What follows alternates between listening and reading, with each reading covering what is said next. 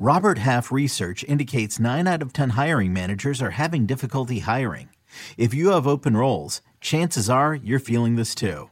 That's why you need Robert Half. Our specialized recruiting professionals engage with our proprietary AI to connect businesses of all sizes with highly skilled talent in finance and accounting, technology, marketing and creative, legal, and administrative and customer support. At Robert Half, we know talent. Visit roberthalf.com today.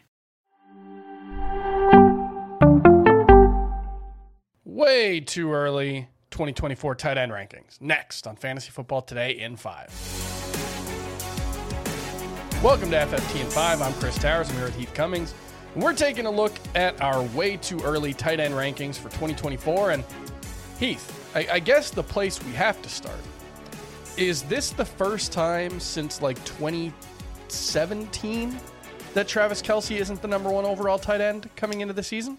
Yes, it's definitely the first time. At least he's not for me. I would expect consensus-wise he won't be either. I think I have a hard time seeing how a rookie could finish as the tight end one season and not be the tight end one the next season. Interesting. So you have Sam Laporta as your number one tight end. Right. Now, Sam Laporta is effectively tied with Travis Kelce in total fantasy points. He's right there with TJ Hawkinson, the three of them, all right around 221 PPR points in 2024. I will point out, Hawkinson and Kelce did it in 15 games. Sam Laporta has played 16, so Laporta is about a full point per game behind Travis Kelce and TJ Hawkinson. Obviously, TJ Hawkinson with that torn ACL, not going to be the number one. So I do still have Travis Kelce as my number one tight end for 2024. Maybe that's dumb, though.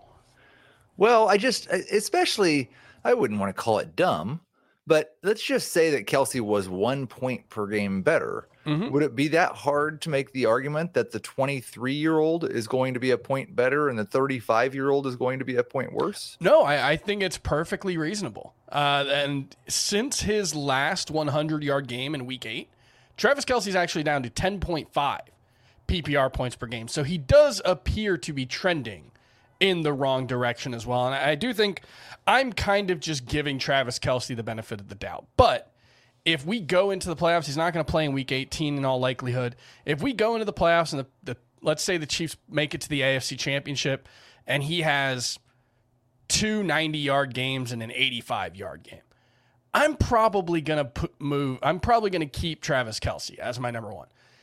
If he goes out there and keeps playing like he has down the stretch, it's going to be a lot harder to justify that. So if he plays like he did down the stretch, it will only be a 1-game sample.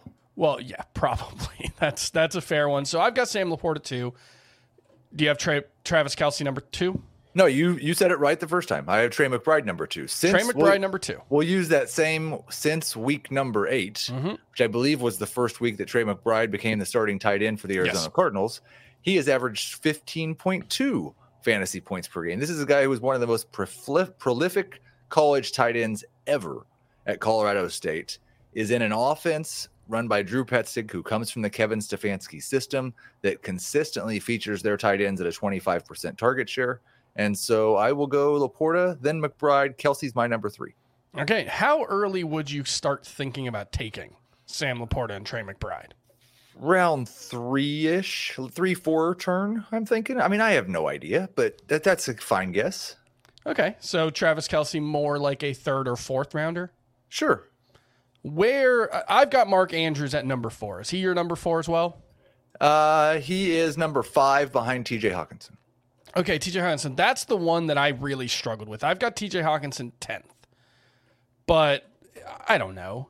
He's coming back from a torn ACL. We don't know what his week 1 availability is.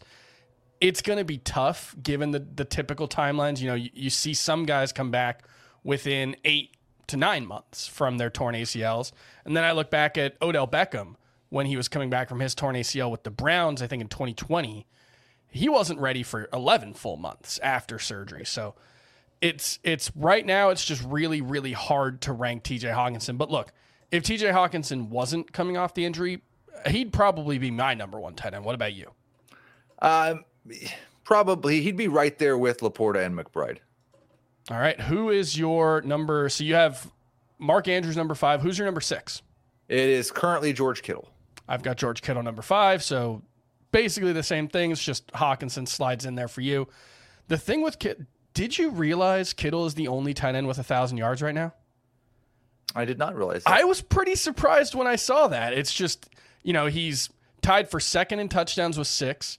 7 different tight ends have more targets than George Kittle. He's been outrageously efficient this season. The question is, do the 49ers, they've got some decisions to make as far as whether they can keep this pretty expensive core together. I think Brandon Ayuk heading into free agency this offseason. If Ayuk's gone, does Kittle move up even more? Yeah, if it was just Kittle, McCaffrey, and Debo, then I think you'd probably see Kittle in that top 3 discussion. All right, my next tight end, Evan Ingram. I've got David Njoku right after him. That feels like the drop-off of a tier. How are you viewing it? I've got Njoku and then Ingram. Ingram's he's going to have the volume because of Doug Peterson, but certainly Jacksonville's got to do something different at wide receiver this year, and Ingram will be 30. So there's a risk of a drop-off, and he's not exactly special anyway. Yeah, 8.5 yards per catch is pretty underwhelming. He's been the safety blanket there, and obviously Zay Jones and Christian Kirk have missed a decent amount of time. I've got Dalton Kincaid at 8. He's a really tough one to figure out because we did get that 5-game stretch where he performed like Sam Laporta and Trey McBride. He averaged 14.2 PPR points per game with Dawson Knox out. Hasn't really been used much down the field, but remember, this was the number 1 tight end taken in the 2023 NFL draft. Where do you have Dalton Kincaid? Yeah, I think Dawson Knox is still under contract for 2 more years, so I can't rank Dalton Kincaid that high. Kincaid is at 11 for me.